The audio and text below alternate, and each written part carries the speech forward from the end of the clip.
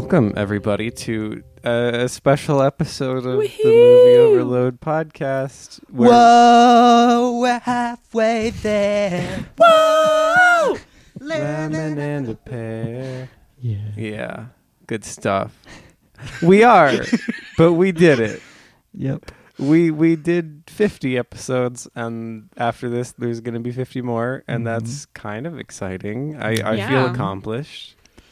We've Almost made it a year's worth of episodes. Yeah, we've made it from 1902 to 1977, I guess. Repeatedly. Yeah, a trip to the moon to Suspiria and everything in between. Also, not including Woody Allen. Fuck Woody Allen. Was Woody Allen active during That's the what I was period? about to ask. Wasn't he? In the 70s? Yeah. That Okay, was I'll like check. His heyday. I'll Annie check. Hall I don't was know. definitely a 70s movie. I will not lie. I've only seen half of Annie Hall, and I've avoided the rest of his filmography because, his very personal films about a person that I don't want to think about intimately in my life aren't an idea of a fun time for me personally. He's a Although I guy- get people who... He's a guy who sucks shit, I think is what you mean to say. I get people who had a connection to his films prior to that, and you have mixed feelings and whatever, and you still try to enjoy things. Don't let him take that away from you, but I can't get into it. We have such an easy time as a society making excuses for and forgiving men who do really shitty things because they're good at something that we like or enjoy. I feel like that's something like we should get better at. Like, I mean, this doesn't particularly relate to movies, but that currently happen a bit in hockey world where people are like, well, he good at hockey, so can't be that bad. And it's like, no, that's not how that works. But okay. Yeah, and I think we can still appreciate like the artistry and joy of a lot of films that are made by abusive people because it's not just their movie. A bunch of other people did work on it, and they are responsible for that. But I'm personally of the opinion that it is very important to like know the views of the filmmaker going in so that you can be aware of like any messaging they may have, because propaganda is not nearly as effective if you are aware of exactly what it's doing. Please see many previous episodes of this podcast for more discussion on this topic. Yeah. Literally Forever any never. episode. This comes up probably. Welcome to the podcast in which all we do is beat dead horses. That's our only skill. Yeah. Beat dead horses. We also talk about things we like sometimes. Yeah. That's what we're true. probably gonna In do which case this time. we beat the dead horse about the thing that we like as well. Yeah. There will be so much Cleo from 5 to 7. There will be a- discussion today. Hey, stop. Don't call me out. Don't steal my thunder. it'll be fun. I'm very much not looking forward to all the Star Wars discussion that'll happen on I would be one specific end so of the table interested to see in if a few any weeks. happens. Yeah. I can assure you I will be miserable. Yeah. No, I can certainly attest to the fact that at least one of us will be miserable, if not more of us. We'll see. By the way, my name for this episode will be Warbling. Oh, I like that name. Is that like a tiny warb? And the warbled blade went snicker snap. Mm-hmm. My name is Aiden. Okay. I'm also on the podcast. That's pretty good. I'm Hunter. I edit the podcast and talk on it sometimes. That's so true. And most of the time I don't talk like that. Well, sometimes, but I think you can if Sometimes you you want do. to more often. Like that's pretty good. I think I should talk about movies like this. If it's just like how you talk for the Just next in 50 general. episodes, just every time you speak, and people just are like, maybe that's how he sounds. I don't know. Anyway, I'm there's one more Anna. person. Yay! Hi, I'm the other one. Yeah. I'm Welcome. just Fun happy to be palindrome here. friend. Okay, we are gathered here today to celebrate our The life of Hannah, who isn't here. Yeah. Rest in peace. It's quite sad, but it okay. it okay? We did ask if she wanted to join us, but the scheduling conflicts that led to her not being able to do the podcast led to her not being able to do the podcast. Crazy. But yeah, she is very happy for all y'all 10 people who listen to us. We're very thankful I think for you we all. might get more than that. I don't know. It's hard to tell sometimes, but it's fine. We're going to talk about our top 5 movies of the 50 that we've covered so far, and then we'll probably also get into some discussion of things that might not belong on the list, things that might instead belong on the list. We'll have some discussion.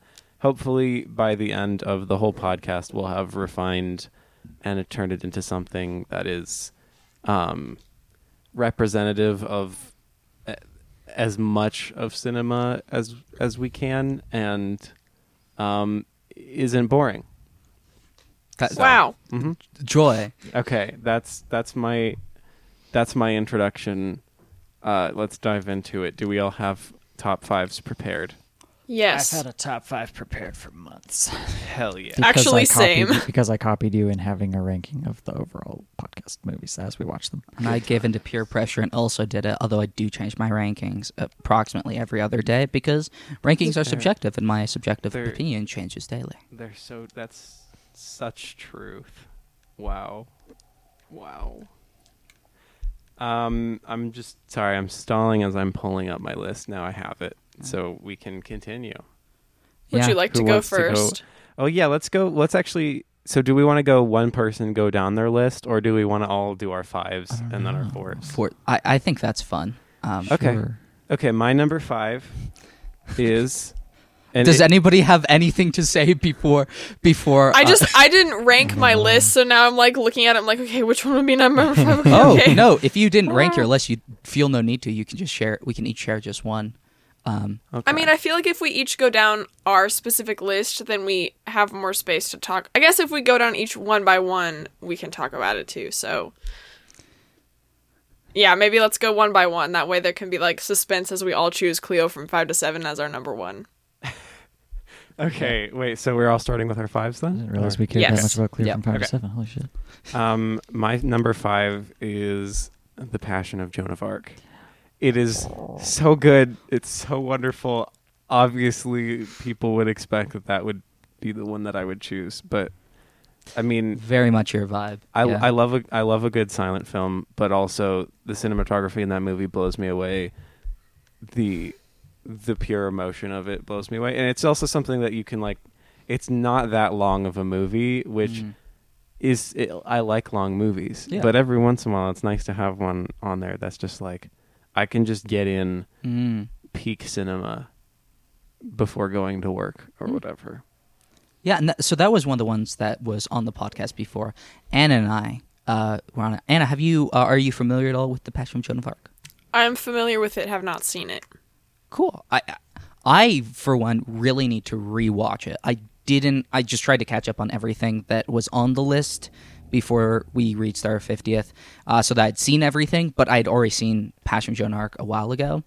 I do need to rewatch it now that I figured out how I personally need to watch silent films, which is I need to create my own soundtrack, because for whatever reason, like the classical music that every silent film is scored with, makes me lose interest incredibly quickly, even for like really great movies. But if I turn off the sound, which wasn't there in the first place, although they did have scores or whatever, and just put on like the new Billie Eilish album, I have a great time. And so I need to try my new method with that and see if I like it more. That There is you go. interesting. Mm-hmm. I would say another cool thing about The Passion of Joan of Arc is that the Criterion edition of it has like 3 different scores that you can do, like that have been like most of them, have been written specifically for the film, and so there's a lot of different ways to experience it right out of the box. If that's something that you can stomach, is watching a silent film that way. But other than that, I don't know what the standouts are other than the performance, and we've talked about it before, but if people need a refresher, all of the shots are like very, very close up shots on people's faces. It's very, very expressive. And it's one of those like first big movies in which like performances take the absolute spotlight. Anyway, there we go. Lovely. Aiden, what's your number 5? My number 5 is Night of the Hunter. Hell yeah, it's a fun one. Yeah, it's a film that I think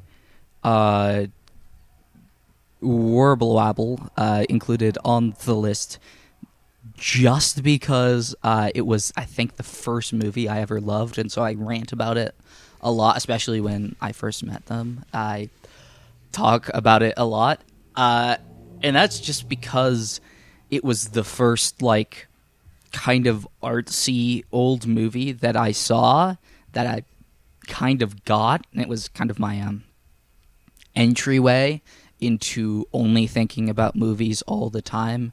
It's ruined my life. I've seen enough movies to discredit me from ever getting a job anywhere. Oof. It's frankly embarrassing amount of film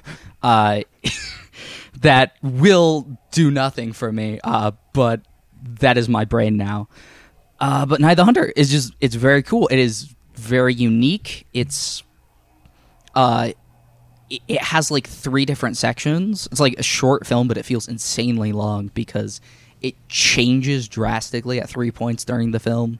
And it's about a serial killer and has knives and children floating down a river and just really beautiful expressionistic set design and all sorts of cool stuff. You know how to sell a movie. The way you Cool. said it was like they're the bodies of children floating down a river, but they're in like a boat. Well, yeah, they're alive escaping. still, but the bodies are floating down the river. And you do get to Wow. see bodies in a river in some of the most beautiful underwater cinematography like ever. And it begins with like a really like kind of shaky like filmed like from a plane or Helicopter, yeah. shot. Yeah. And it's like I've seen those in more modern films, but seeing one that early, I mean, they didn't have image stabilization, so Yeah. you can tell.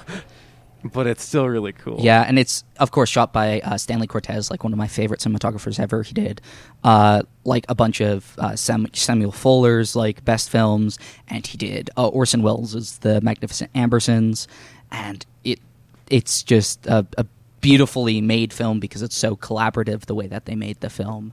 I just love it. It's a great time. Hunter, what's your 5? So rankings are really hard for me, and I feel very much the same about almost every movie that we've seen. But I guess number 5 is Harakiri. Yeah. I've seen it twice, and it's pretty good. It is pretty good. Fun fact about that one, based off of the Letterboxd average rating, that is the top movie on the list Yeah. that we've covered so far. So Like between the 4 of us or like ever? of the ones that we've covered ever. Yeah, if you look at the Yeah. Letterboxd top 250 narrative films, a lot of them, I have to wonder if it's selection bias because they're very long, artsy movies that only people who are into long, artsy movies would watch. Mm-hmm. And Well, no, the Godfather's like 2 or 3, and like everybody watches that. true. Ironically, so I was gone for Also- the episode we watched The Godfather, so I've still never seen it. Oh, I mean, that's fine. It has been on my rankings list every week. It falls down a couple spots because the more I realize that I only like the cinematography, the less I can excuse like the bits of the movie I don't like as much. I'm like, I don't think it's quite as good as Sunset Boulevard anymore. All right. I don't think it's quite as good as 400 Blows. I was really lukewarm on 400 Blows when I first saw it, but it just keeps getting better in my mind, and The Godfather keeps love like that movie. getting slightly worse. Mm-hmm. Also, Parasite is number 1. I Well, think yeah. it's like the number 1 most watched movie on that Letterboxd, one but it's probably- also the highest ranked. Probably just, also tapped into a more popular group of people. Yeah. True. A bigger group of people. Yes, I was saying that to counter a narrative of long features that only people who like long features. Yeah, but It's just everybody's first. I don't exposure know to how many foreign people have films. watched The Human Condition Part 3. No, You know? that's absolutely true. Yes, that's a fact. Yeah. There's lots of Kobayashi on the top list. Mhm. Yeah. Okay. Harakiri, great film, good stuff. So I Much pain. also have trouble with rankings, as does Hunter, and I'm looking, so I have like a list that's just like, favorites from the pod, and it has 6 movies in it because literally a minute ago I added Harold and Maude to it because I was looking at the main list and kind of like, okay, like, really? Because, okay, so my list is 3 movies that I really loved and deeply impacted me, and then 3 movies that I was like, this was so cute, I really liked it. But I feel like the way that I think about movies is different from the way that y'all talk about movies, because what I think of as a really important movie, or like if I was going to make a list of essential film, I don't know as much about the cinematography or the directing style or like the fact that like this director was heavily inspired by this director. Like I don't know all of that, but what I really care about is that it impacted my soul or my emotions or like the way that I perceive the world. And so my list would look a lot different, I think.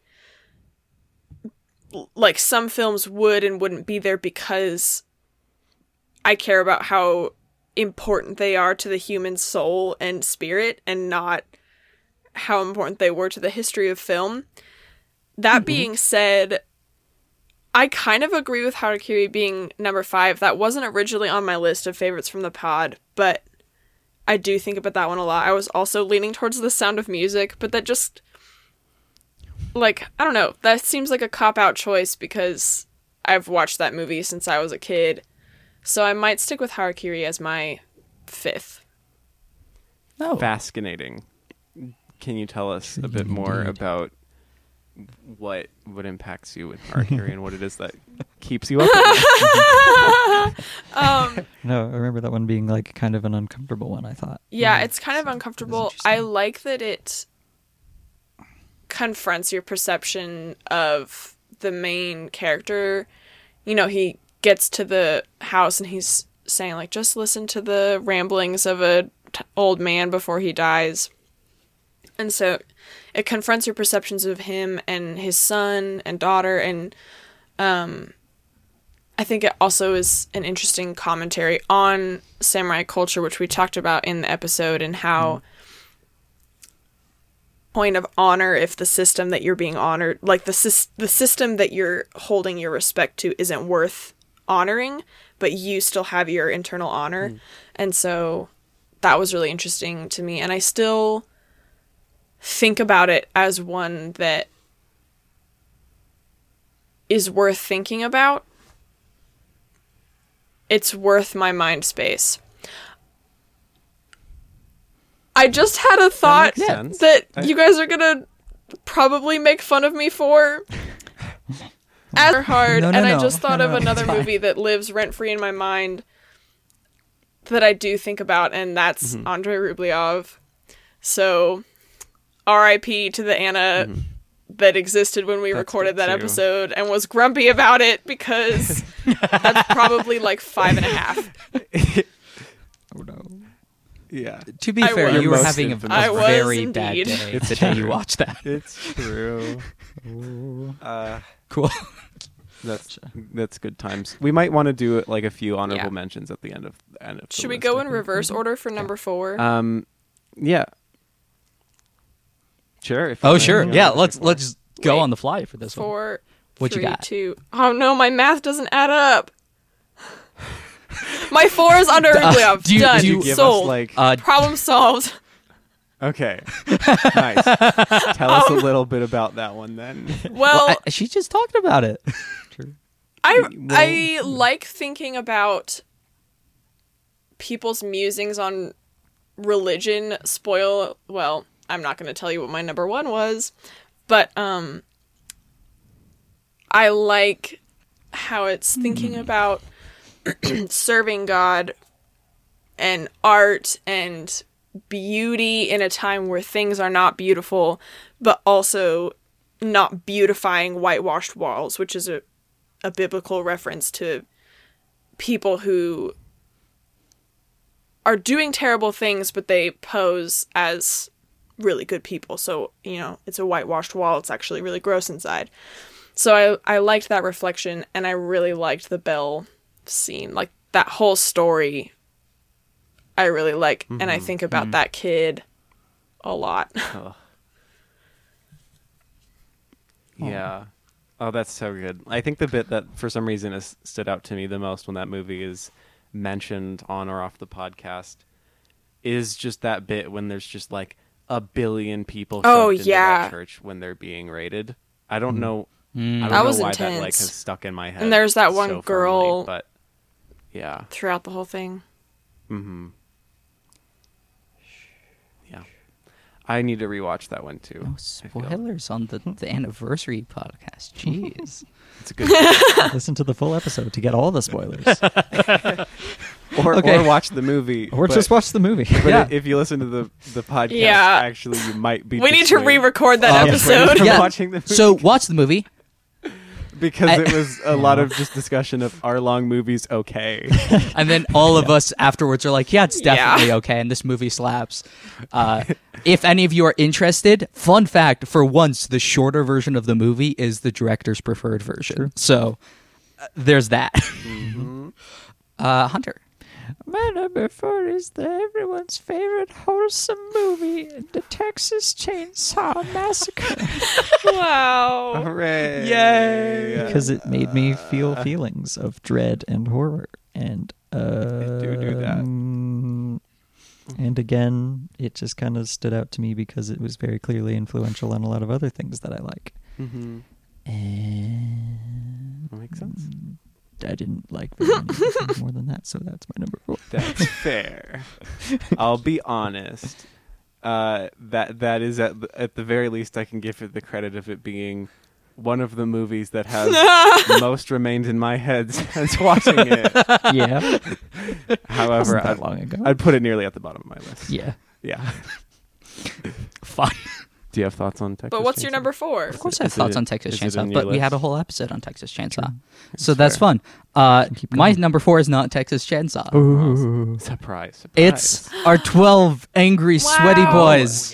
12 angry men. Yeah, they're so sweaty. I like that movie too much. It's one of the most immaculately blocked movies ever, and I do not regret watching half a dozen versions of 12 Angry Men from countries all around the globe in preparation for that episode, even though it came in handy exactly 0% of the time. It really makes you appreciate a movie when you've seen it remade in German, Spanish, and Hindi with no subtitles, and you can still tell what's going on, and you can see how every single change affects the structure, pacing, and texture of a film. It's so cool. So yeah. Very nice. It's a fantastic movie. I Uh-huh. really like it a lot.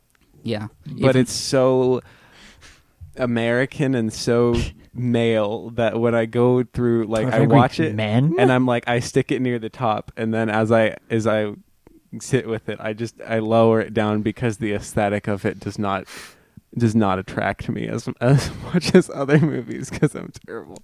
But it's so good, objectively, as far as the enjoyment of the thing. It's got to be up there. How about your number 3? are you going to What's share your your number number 4? four? Are You we doing- fool. Wait, what? Yeah, it's Did I not do you're mine? You next. didn't do your No, 4. we're I still, just passed you're it on still, to you. You're still talking about Aiden's number 4. Damn. Unless your number And then 4 is you just were also like, 12 Angry Men, which does number not three. sound like it I is. totally, for some reason, You thought exist. I did. I guess I exist. Yeah. Okay. I'm not just a host. I am also a person. My number 4, if I rewatched it, it might have changed places. And by that, I mean it might have gone up higher. But because I've only seen it the one time, Grand Illusion is my number 4. It is such a good movie. Yeah. It made me a little bit obsessed with Jean Renoir, even though I haven't seen a lot of his films. I now own, like, I don't know, a few biographies. I'm this movie in particular got me in a way that no other film on the list did, because it's not very often that I watch a movie and completely irregardless of what's happening on the screen, there's an effect that makes me scream at the movie. Like, it's not anything that's happening in the plot. It's not the fact that some of the boys are attractive or something. It's none of those things. There's just an effect of the movie that makes me scream. And I think maybe a lot of that's the dialogue. I did not expect anything going into this movie, and I just found myself more and more sucked in, but more importantly, more and more excited as it went on, just because of just the pure joy of of the movie itself. And then when we did that episode, that might be one of my favorite episodes of the podcast because it led to, I think, one of the most interesting philosophical discussions that we've had. And for that, I will always appreciate it. So there we go. Grand Illusion. Lovely. Now, what's your number 3? We are Sneak, snaking. You have to do 3. No, we're snaking. So No, when we're Anna did we're it, she just did snaking. number 4. Yeah. Okay. So what's your okay. number okay. 3? Yeah, Fine. It won't work if we do it the other way. Okay. My number 3 is also predictable. It's Seven Samurai. Yay! It's the movie that I wrote. A 4,000 word report on Yeah, when we covered it, good. and had to like bring it down to like half length through just skipping over massive paragraphs, and then I wrote my thesis on it. And I've seen all of Kurosawa's movies, and I wouldn't even say that this is exactly my favorite film of his, but it still makes top 3. There's so much to be said about this movie that has already been said and that I have said at length, so I'll be done. Very good. So, question, I guess we can get to this in a later section, but would you switch out for a different Kurosawa movie? If I had the option, Rashomon might have Mm. been in there. Mhm. There's a lot of his movies that are almost up there or higher for me. Ikiru. I mean, yeah, that era specifically in the 50s, like the early 50s, he just like had movie after movie after movie that like blew my mind. Mm. But I still would say even the ones that like are middle of the road for me, like that make the top 10 or 20 of his 30 movies, any of those still might crack the top 5. Like they're all very bunched up together. So it's hard to say. Gotcha. Interesting. Okay, so I guess it's my turn for number 3. This is I felt conflicted about putting this on my list because technically we did not cover it during my stint on the podcast. But I did watch it at the same time y'all did because you're watching it and you're like, it's very good. And it is. It is Citizen Kane. Oh yeah. A movie that recently has a lot of backlash from people because the title "Greatest Movie Ever Made" is the easiest way to ruin a movie for someone. And it's not true anymore. I don't think it's the greatest movie ever made, but I think that it is specifically captivating throughout the entirety of it in a way that only older movies from like the 20s and 30s really are to me, that I've been able to find. For those of you who haven't seen Citizen Kane, it is a much weirder film visually than I expected it to be, at least. There's a lot of very dramatic lighting with strong silhouettes, really harsh blacks, just insanely smooth editing, and a story that's interesting, but mostly just great movie that just movies all over the place, and I love it. It really do. Oh, yes. Great stuff. Hunter, what you got? I chose The Night of the Hunter as my number 3 because it's good, it's fun, and it's important to a person on this podcast and a person who's not on this podcast in my life, and so that probably adds some bias in my head, just being like, oh yeah, these people like it a lot, and I liked it quite a bit, and so I guess it's on the list. That's such a good thing. I don't know. Robert Mitchum. Robert Mitchum. A guy people find attractive, I guess. but I don't. He's there. Stop I don't get it. having weird takes on things. Even though all of his best roles he plays villains, he is so charismatic. All right. I don't know. I don't have much to say on that one. That's all. He is very charismatic. And we already talked about it. So. Yeah. And This is my second favorite Robert Mitchum movie. wow. Yeah. Imagine having 2 favorite Robert Mitchum. I've only Just seen kidding. 2. I don't know. I don't know what the number 1 is. What is the other Robert Mitchum He's movie? in Dead Man. Oh yeah. He is. Yeah. Oh, that's right. He plays the cannibal. yeah. That's Wait, does he? No, he he's doesn't. not. He's No. the like. He's like the guy that sends out the cannibal. Yeah. He hires the cannibal. Yeah. It's the course. classic 90s black and white Jim Jarmusch Johnny Depp western. Mm-hmm. What? Yes. That was so It's a many time. words. Isn't that wild? Oh, it's a great sign. It's wild that it exists, but it's wilder that it's the best thing I've ever seen. Wow. Go ahead. Well, the third best thing that I've ever seen on this podcast list, I put Jean Diamant Ooh, yeah. as my Hell third yeah. because that just impacted my soul so deeply, and that I think about all the time. I'm in my kitchen making tuna in a quiet house, and I'm just like crying. Yeah, I think if I rewatched all of the movies, that one would also probably creep up a lot higher for me. But that Yeah. was one Oh, that and I made me guess it's scream my out, turn to too. say my second. Yeah, Mhm. go ahead. Which, between my top two, it's actually really hard, and I'm sitting here staring at the screen, kind of trying to figure out, but I think I am going to stick to my choice. Cleo from 5 to 7 is my second. That movie shapes me in a way that I didn't expect it to, and I'm really grateful for it, actually.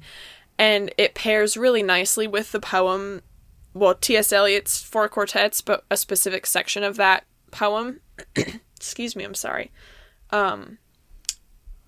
So the poem and the arc of the poem combined with this film saw me in a way that I didn't expect to be seen, which is kind of ironic as well because the whole movie is about Cleo being seen.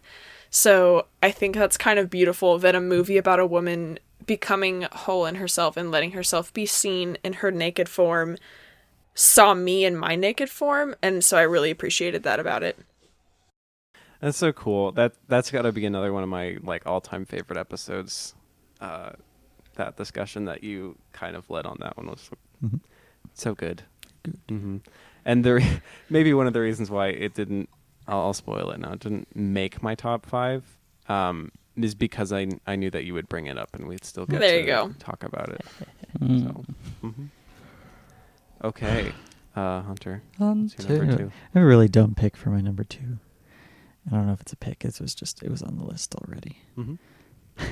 And I feel like maybe this is the next few things are saying things about how much I'm not connecting or enjoying a lot of these movies as much as maybe I should be.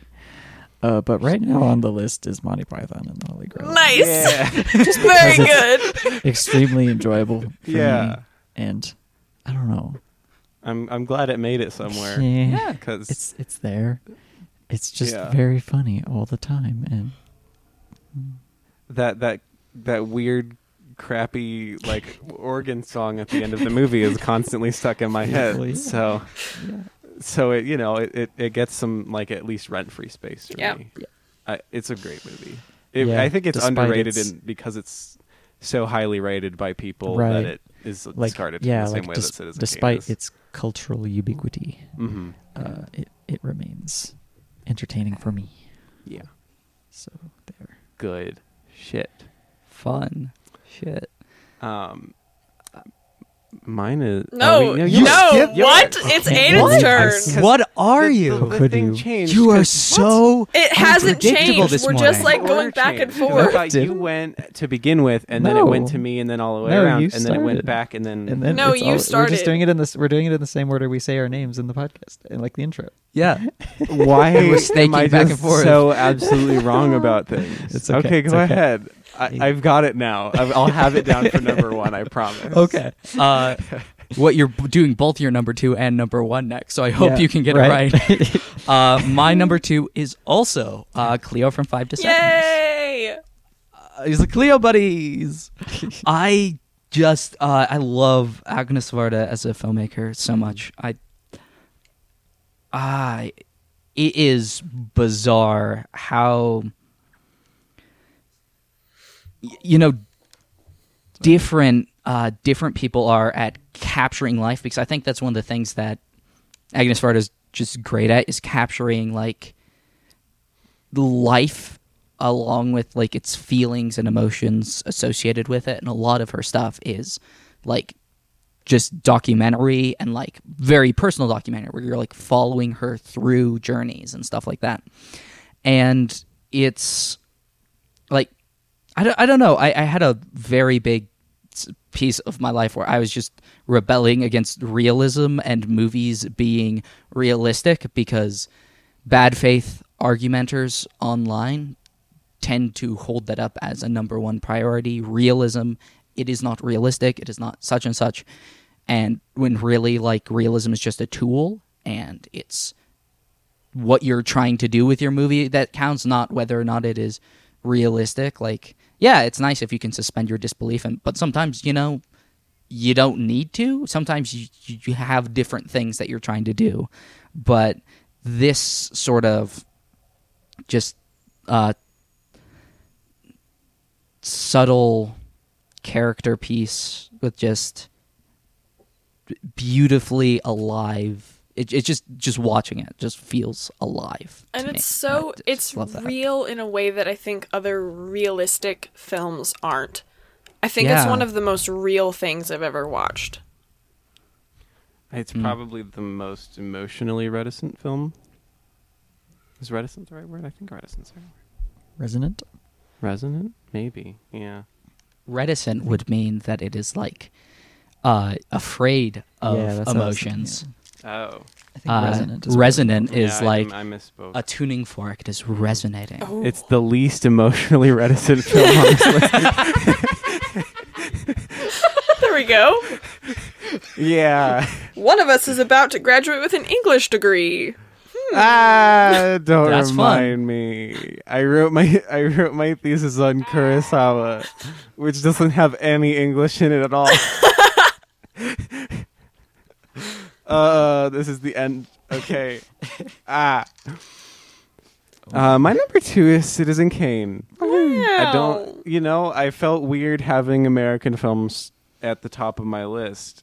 Apparently that was a hang up for me, which is interesting. But yeah, no, again, I didn't expect much from this movie, because you hear greatest film ever made, but more often than that, you hear people say, it's not the greatest film ever made, or it's not even good.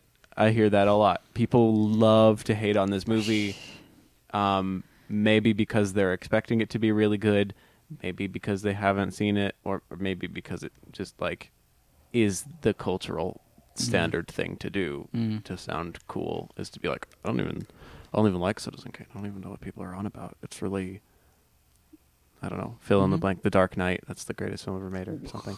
It's a brilliant film. It's real good, but it's not.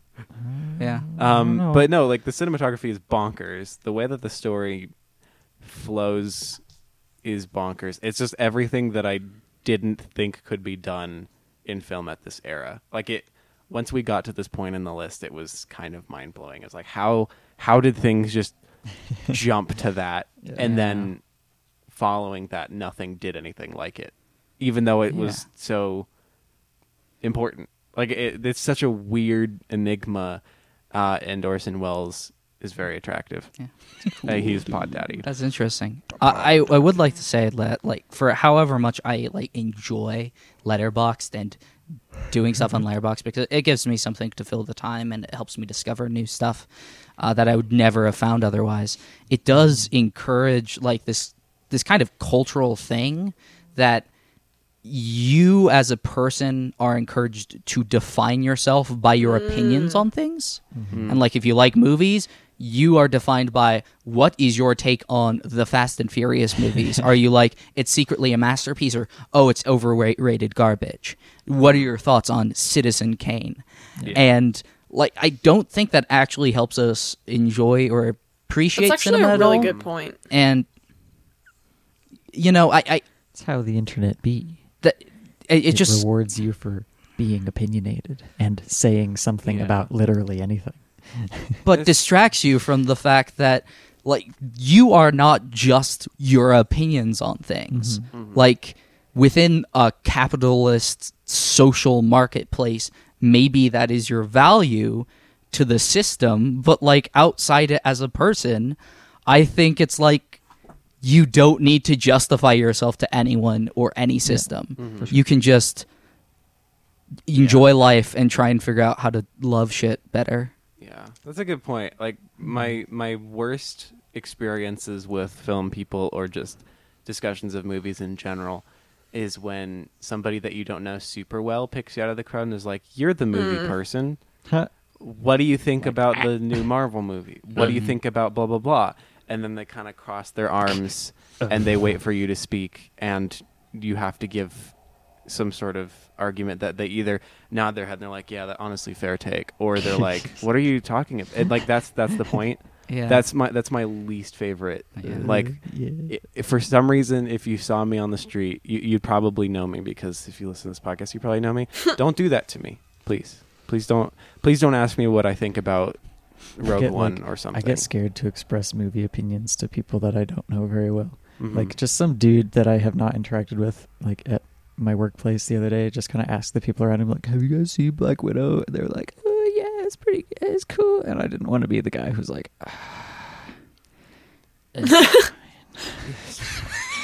yeah, it's kind of boring. yeah. That's why there's definitely like, yeah. So I just didn't participate in that conversation.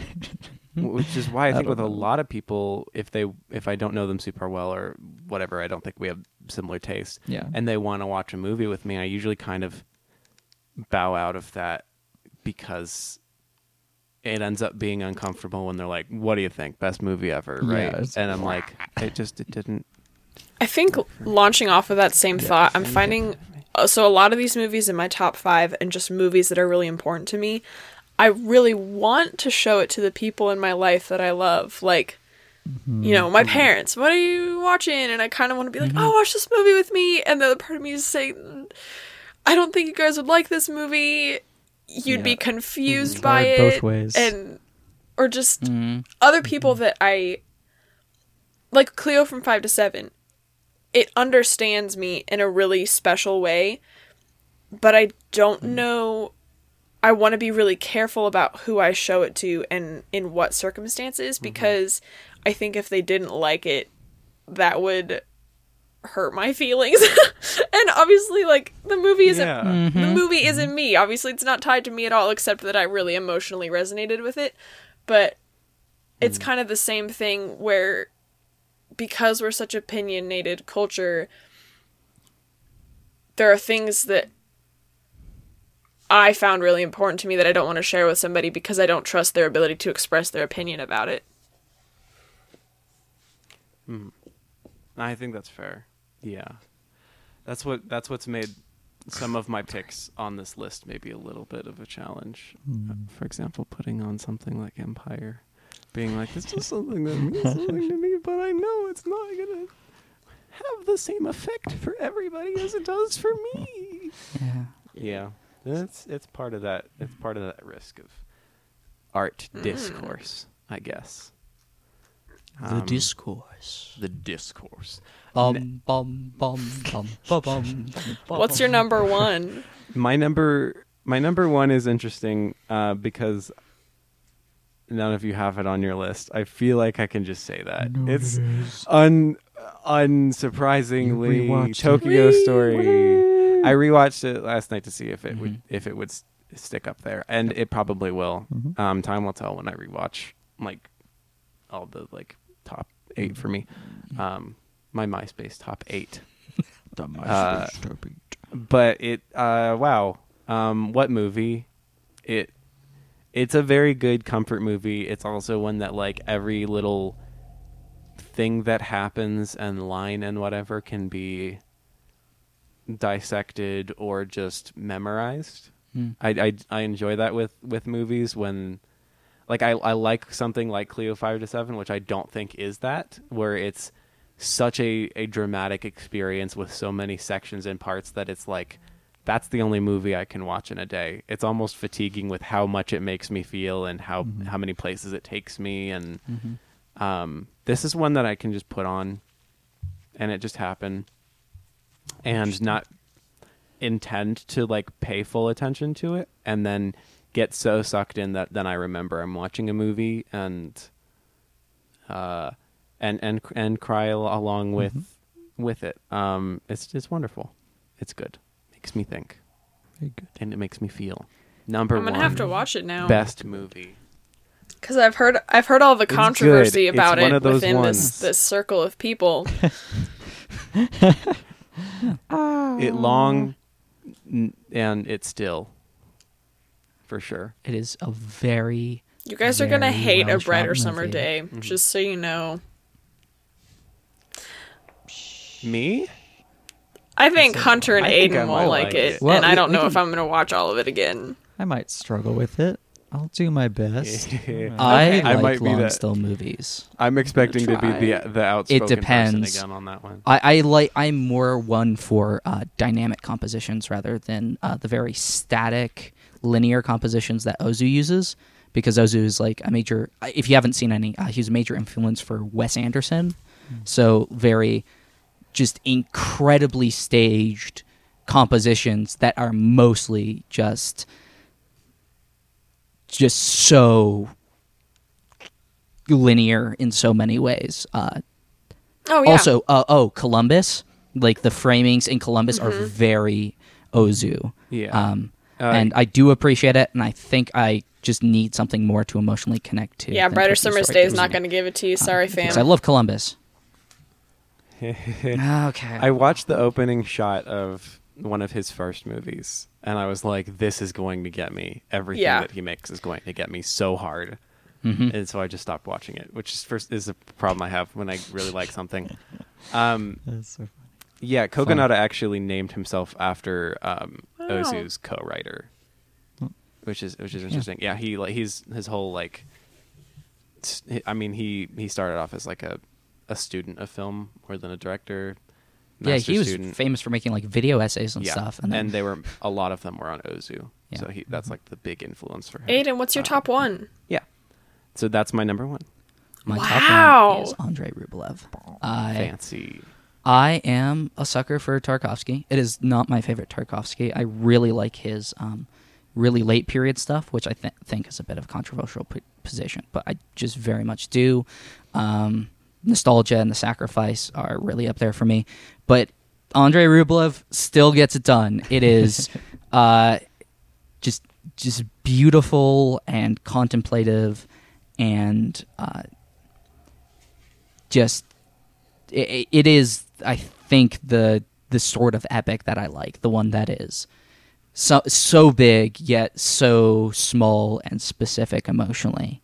And that bell sequence at the end, I think, is probably one of my favorite sequences ever put to film. It's so cool.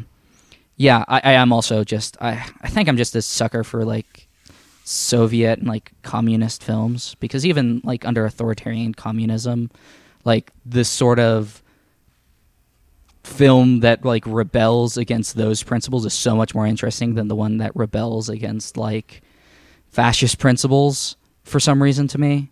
Like recently my new hobby is watching Soviet propaganda scored to Sufjan Stevens music.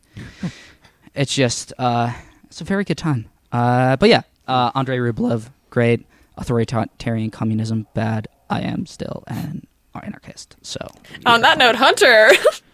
Wait. Hunter, it's your turn. My number one is Citizen Kane, I guess. We've already talked about it a couple times. My only thing that I think I would add to the conversation that has happened is that I like that it's an example of that thing where someone creates a thing in a space that they don't have any experience or really knowledge of and just don't know what the boundaries are, so that they can then kind of push past them without even realizing it Mm-hmm. and make something that's really cool. And Yeah. I think that whenever that happens, it's pretty interesting. And that's a good one. And it's just, yeah, it fits that balance of like enjoyability for me and being just good and cool and well made, I guess. Mm-hmm. That's all. It's surprisingly watchable. I Yeah. don't know why Yeah, I it expected is. it to be so like avant-garde and out Yeah, there no, and whatever, it's but very it's just, yeah, it's just a movie. It's just exciting. a very easy Mhm. movie. Yeah. Mhm. But it's just, yeah, it's just very tight. It's just maybe the best example of that kind of movie, perhaps, Mhm. for the time. Good. That's all. King shit. Play us our Orson Welles boy. Is it this one? Nope. Nope. Is it this one? Yes. Yep.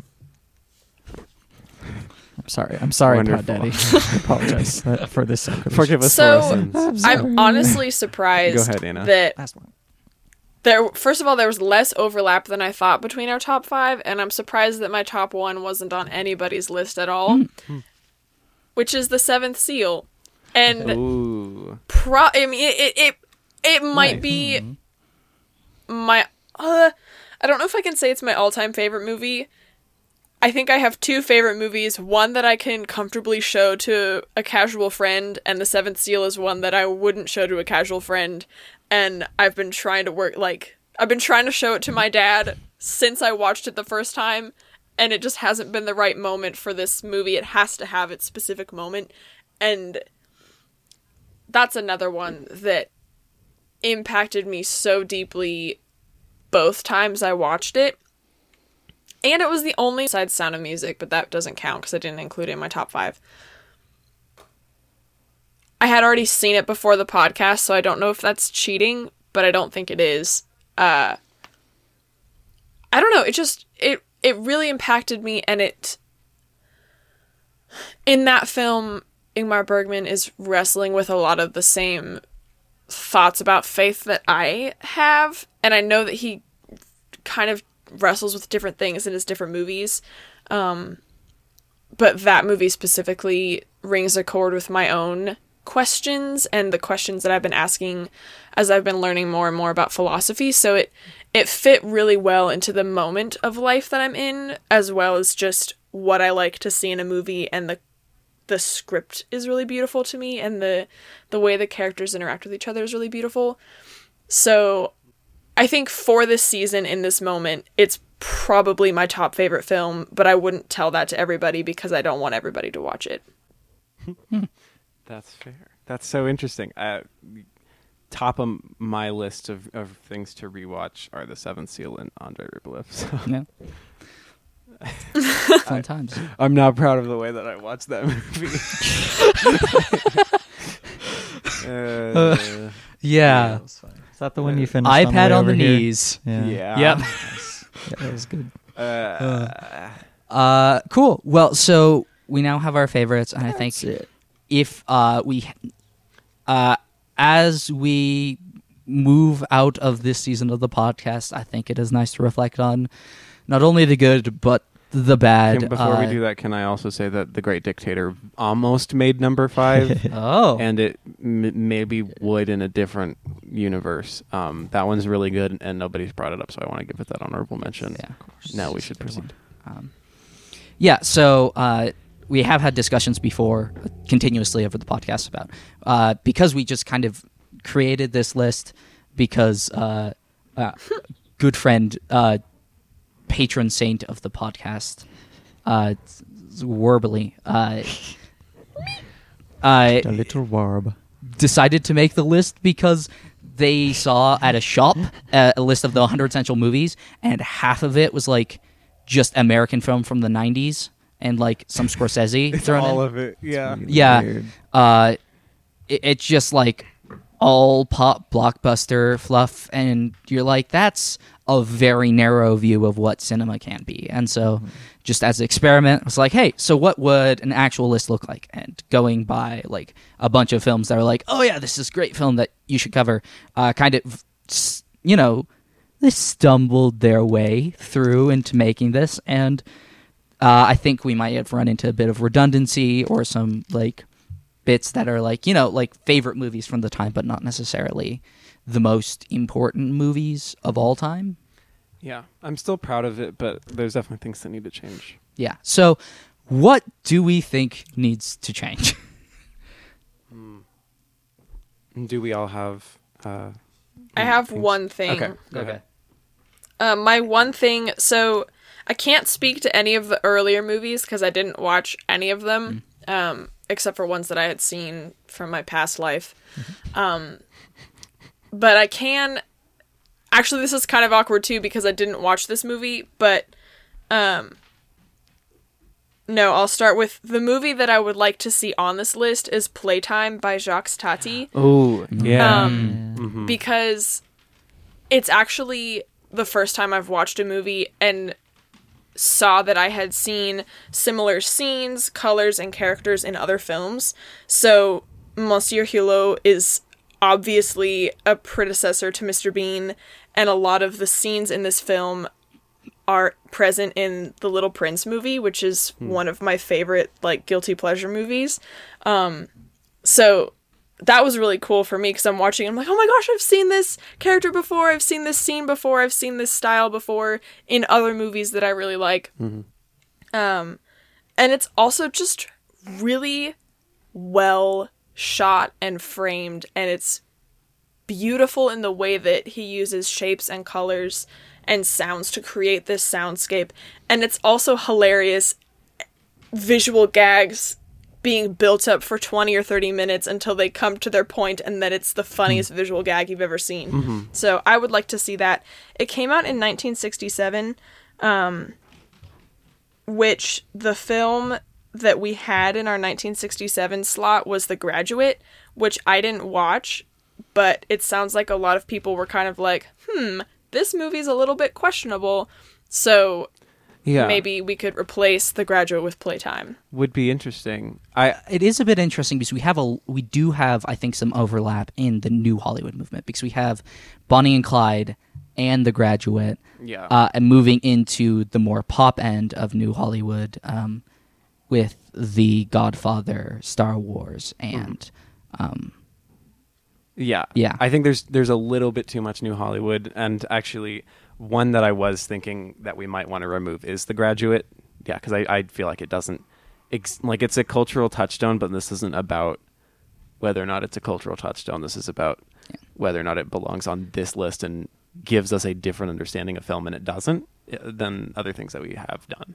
I do love a lot of bits of that movie, but I actually do think that is a valid argument. Yeah. And I was actually also wanting to include a Jacques Tati movie, but I wasn't sure if that would be too much French cinema. I mean, better to have a French film than yet another American film, perhaps, but also is that space that could be used elsewhere. Also, between Playtime and Mon Oncle, I don't know. Like, they're both so good. I know that Playtime is maybe more highly considered, but it's more highly seen as well. So I think that we should definitely consider adding Playtime. It's really good. Cool. I agree. Yay! Yeah. I win. But we can have more discussion on it. Do we have films that we specifically think don't belong on the list before? My thought coming up with the concept of not keeping something on just because it's culturally significant made me wonder about things like The Wizard of Oz and Gone with the Wind. Because that's kind of how I feel like we read those, as just being like they were there because they're the movies of the time. Yeah. But we were kind of like, I don't know. It's okay, I guess. I definitely think that this is the time to have that discussion yet again. I don't know. Because I think at the very least, I think one of them has to go. Yeah. And the discussion... Will it be the one that celebrates racism? Yeah, the problem is with me and Gone with the Wind is that I do feel like it gives a different vision of film than stuff in that era. Like I do think it does that, and I don't think that The Wizard of Oz does it. Wizard of Oz is a big cultural touchstone. A lot of people like it more.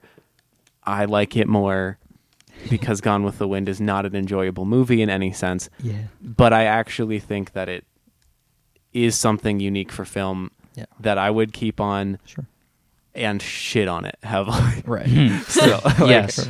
Like, unfortunately, that's the one movie on the list that I'm like, I don't know how to take it out personally. And we have movies on there, right? That like there are movies that we don't have on there because the people who made them are gross enough and continue to benefit off of the reception of those films that we don't want to contribute, like a Roman Polanski or Woody Allen. And this is one that I feel like is a little bit different because it's very much marketed as, like, even when you watch it on HBO Max, it's marketed as, this is some things in it that are really shitty, and you kind of need to know, because I actually think it comes to a good discussion of the way that racism is so much more accepted in society and celebrated by parts of society than we like to admit. And that's gross. And I don't know about the novel that it's actually adapting from, but it might be more part of the adaptation of the novel that comes from. But either way, this is a big touchstone. Yeah. And I think it needs to be discussed as opposed to needs to be ignored. But Sure.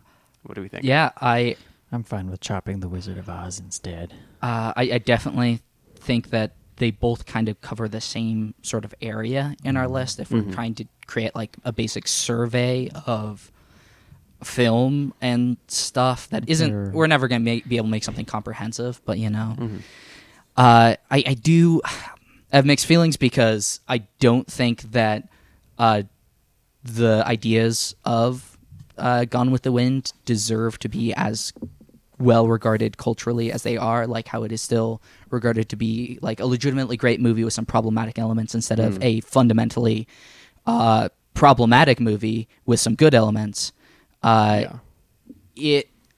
However, I think that it is important and telling that the most financially successful American film of all time, according to inflation and everything, accounting for inflation, is a very racist film with weird views on women and on the humanity and goodness of people who are not rich, white, and men.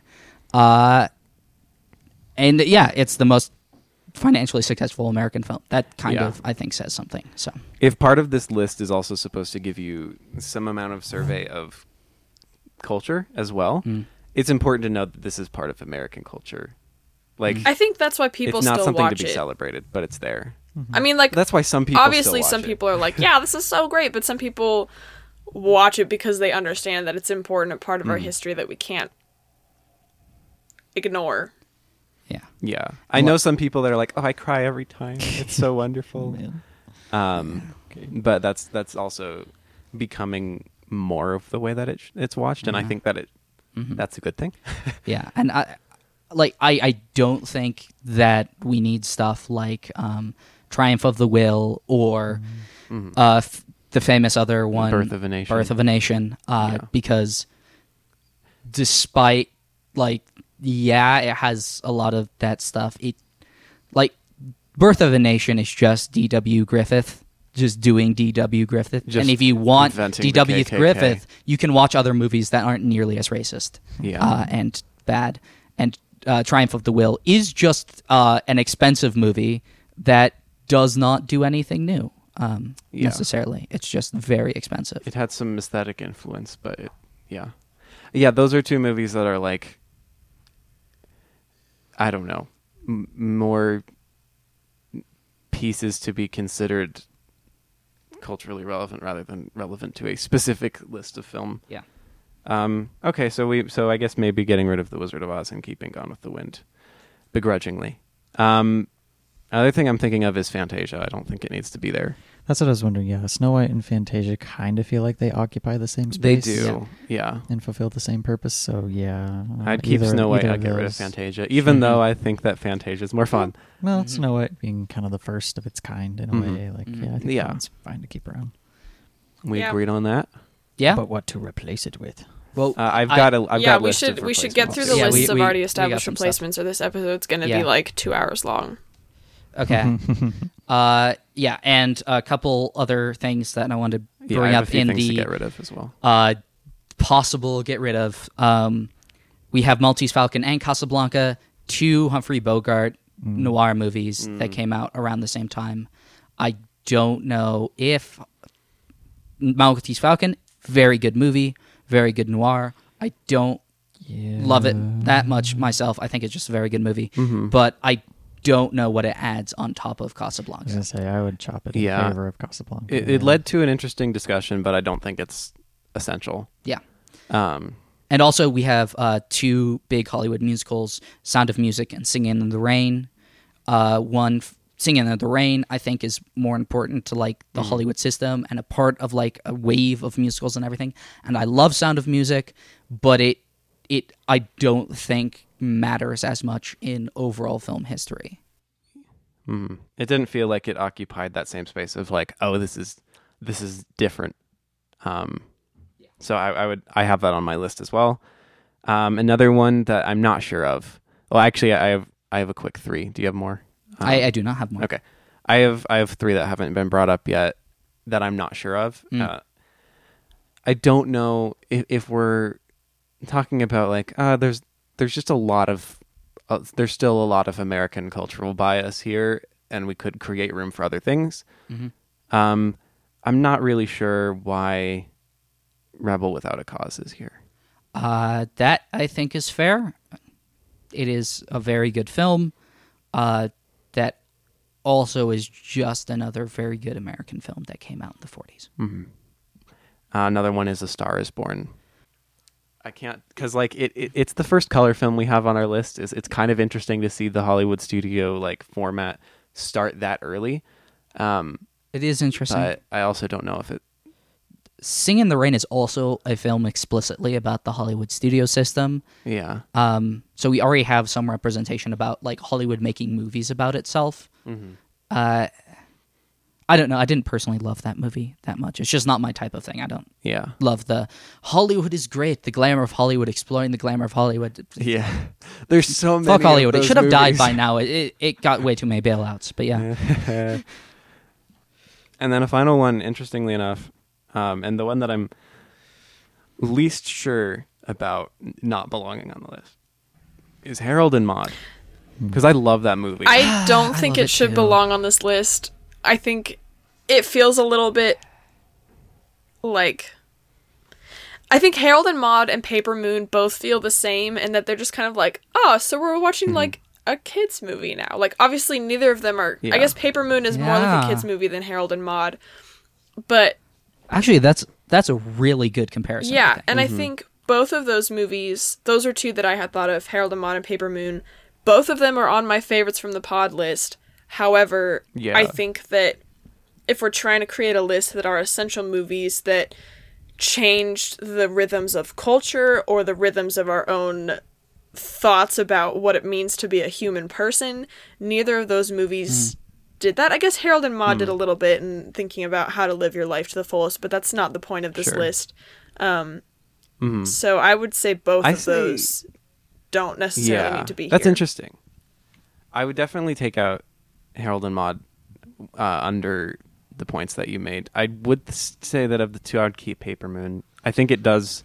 I think it's more interesting from a cinematic perspective, and I think it was also influential in the New Hollywood movement in like a different way than other New Hollywood movies we covered are. Also, Yeah, it has a it's Pod Daddy very- in it, so we gotta keep it, or else he can't be Pod It has Daddy. a Yeah. Pod Daddy.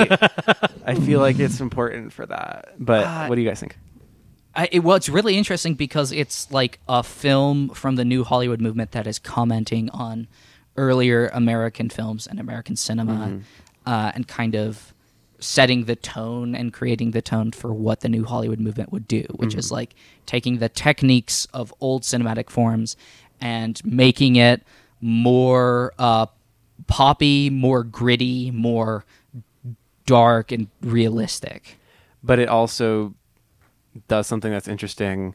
It comments on a lot of the like gross aspects of Yeah. things that are in movies that we previously covered.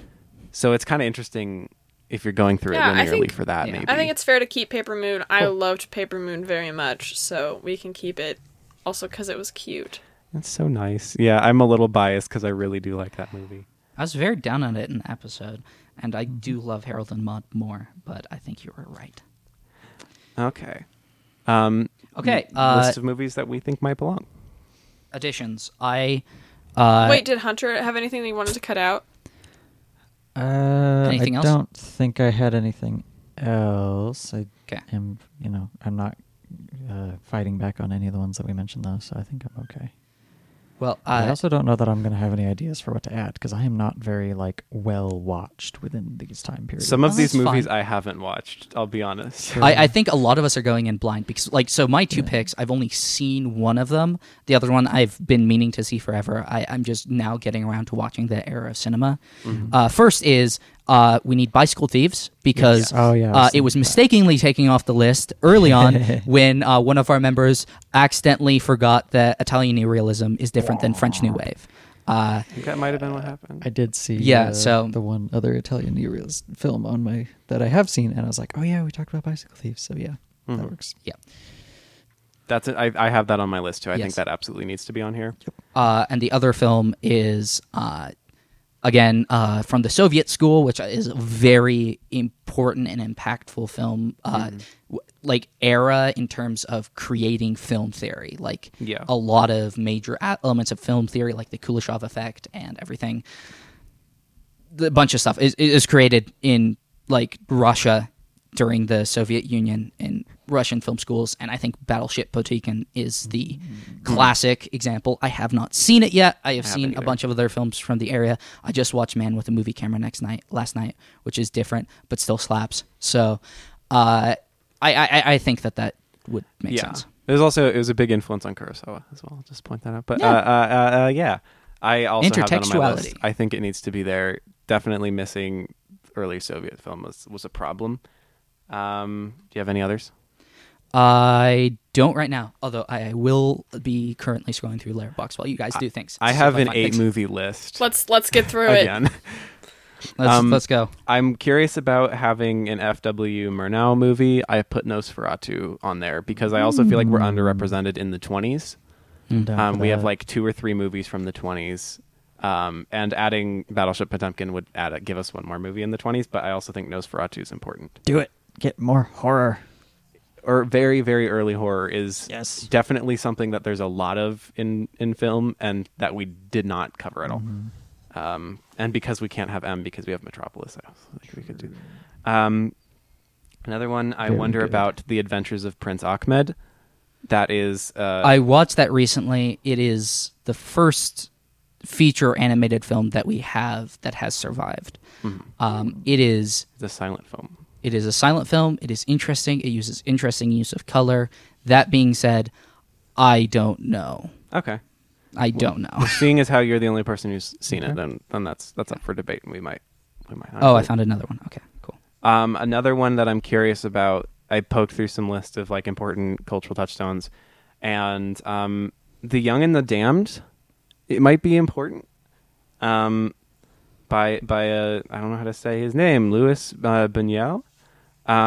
Luis Brunel? Well, there's not an R, but yeah. Lu- He's That never apparently- stopped people from pronouncing things Yeah, that's certain so ways true. before. I'm curious if you're talking about the same person. Yes, I'm talking about the No, I don't person know. that Okay. you know. Spanish filmmaker, did some films in Spain, Mexico, and France.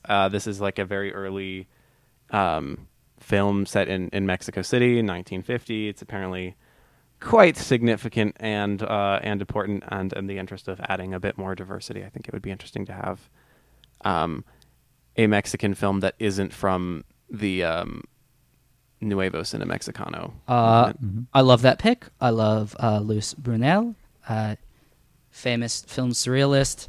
I have not seen enough of his movies, but the stuff I've seen have slapped. So, cool. That's cool. Another one I have, I realized we have no films from India at all, do we? Oh yeah. So I put, where you think I put Pather Panchali. that was the one I just thought of. Yeah. Yeah, from the first movie of the Apu trilogy. 55. Yeah. That's one that I think might belong as well.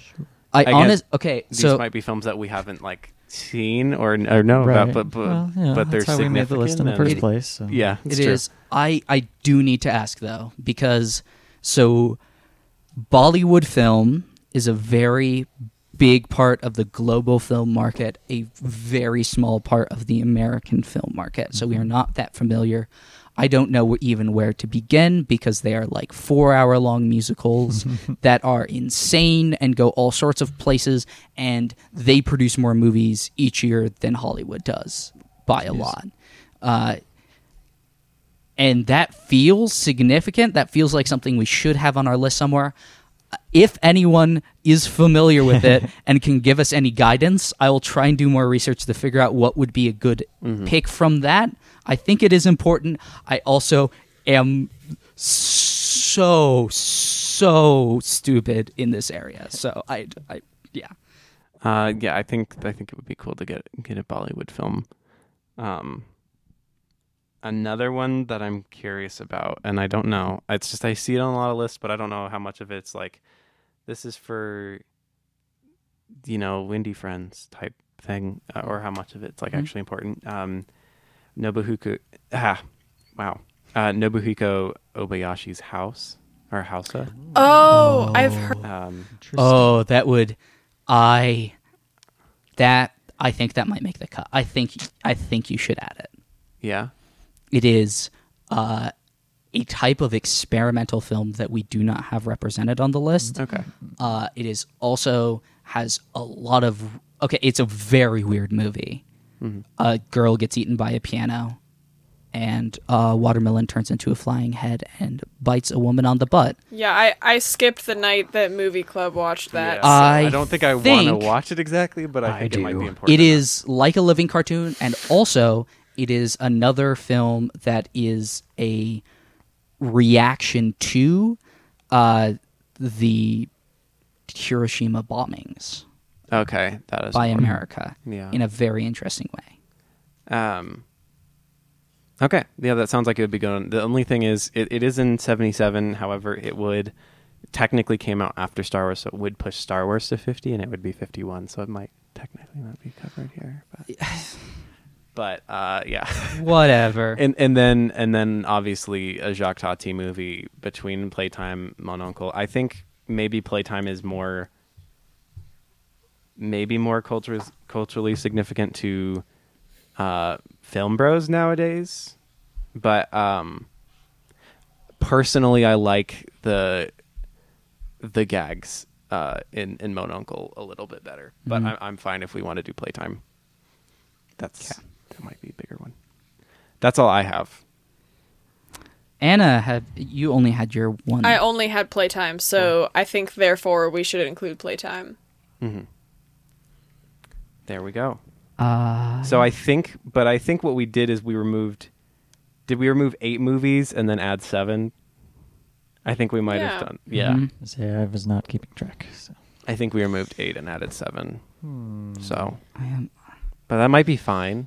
It might be fine. I'm sure we'll think might of make up something for it else that later. we can. Yeah, we might debate. make up for it in the. I know. We already have some. There's not a lot of dissent 20s. about the second half of the list. Yeah. So There's not a lot of 20s representation still, though, and that bugs me. yeah. I wish we had some other... Like, we also have no movies from the 10s, which is weird. But Which tens? the 1910s. Okay, cool. Yeah. It is That was a dumb question. We have a lot of movies from the 2010s. That's a very dumb question. Yeah, but the 1910s are... It's because we have the Chaplin film as Great Dictator Yeah. that we don't have that massively significant something in there, like The Kid or whatever. Yeah. Well, film was just in such a different place Mm-hmm. at that point. Yeah. We might Wow. want to have some connective tissue between A Trip to the Moon and Nosferatu. But Yeah. hey, we could also add The Cabinet of Dr. Caligari, but we might just, like you're saying, decide, oh well, it's kind of too similar to Metropolis and it's German expressionism, whatever, and leave it alone. Anyway, this is we're getting into the little small pieces here and there enough where maybe we could just end the podcast. Yep. Thank you for I listening. think we have our thoughts. If you've listened to any or all or just one Hunter, or just find a this quote. one of our 50 Quote from the podcast. episodes so What's far, your favorite podcast It's quote? impossible. Uh, He Big Monkey. He Big Monkey. the that's only one big that matters. Yeah. The only one that's relevant The or like only true. Oh, we could also add impactful Godzilla. Do you want to add Godzilla? Oh. Or having King Kong and compelling. Godzilla, is that too much or is it good? replace King Kong 'Cause- with Godzilla. King Kong's good. That also Yeah. is a response to World War II. Well, Godzilla is much later. So. Yeah, Yeah, it is much later. Yeah. I just meant like having the two big monster boys. Anyway, I was trying to close this out. Keep closing us out. Before I was so rudely interrupted. I can't believe it. Thank you guys for listening. If you've listened to any of them at all, we appreciate it. Hooray. And if you haven't listened and you haven't even listened to this, congratulations, you're in the majority. Wow. That's a safe place to be, I guess. Yeah, I don't know. We usually end with a quote. Instead, we ended with "He Big Monkey," which is technically more of a quote from the podcast itself, which is good. That fits. That's what I was asking for, Yeah. because we're not covering a movie now. We're just covering our podcast. So it's the true. meta episode. Mm-hmm. Meta episode. Yeah, you can find us probably on Movie Overload Pod, and there's Patreons, there's Twitters, there's Letterboxd. You'll There's find it. It's so out many there. things, but like, let us go back to sleep. I'll see you later. Check back in roughly another year when Oh, my top 5 will be completely replaced by other movies. If anybody wants to listen to our next episode, we are going to take a short hiatus before we go into what we will casually be rebranding as season 3 of the Movie Overload Technically, podcast. yeah. Season I think 3. like every 25 Yeah. years or so, or whatever. Years. Every quarter Yeah. of the list that we go through, Oh, we're man. going to rebrand slightly. So You should still be seeing new episodes get posted for a little bit, but we'll be What? behind the scenes shaking things up and doing things differently. and And not recording for a little bit. as I wish I could say Yeah. at the end of every episode, movies were a mistake. See you around. Bye. I guess.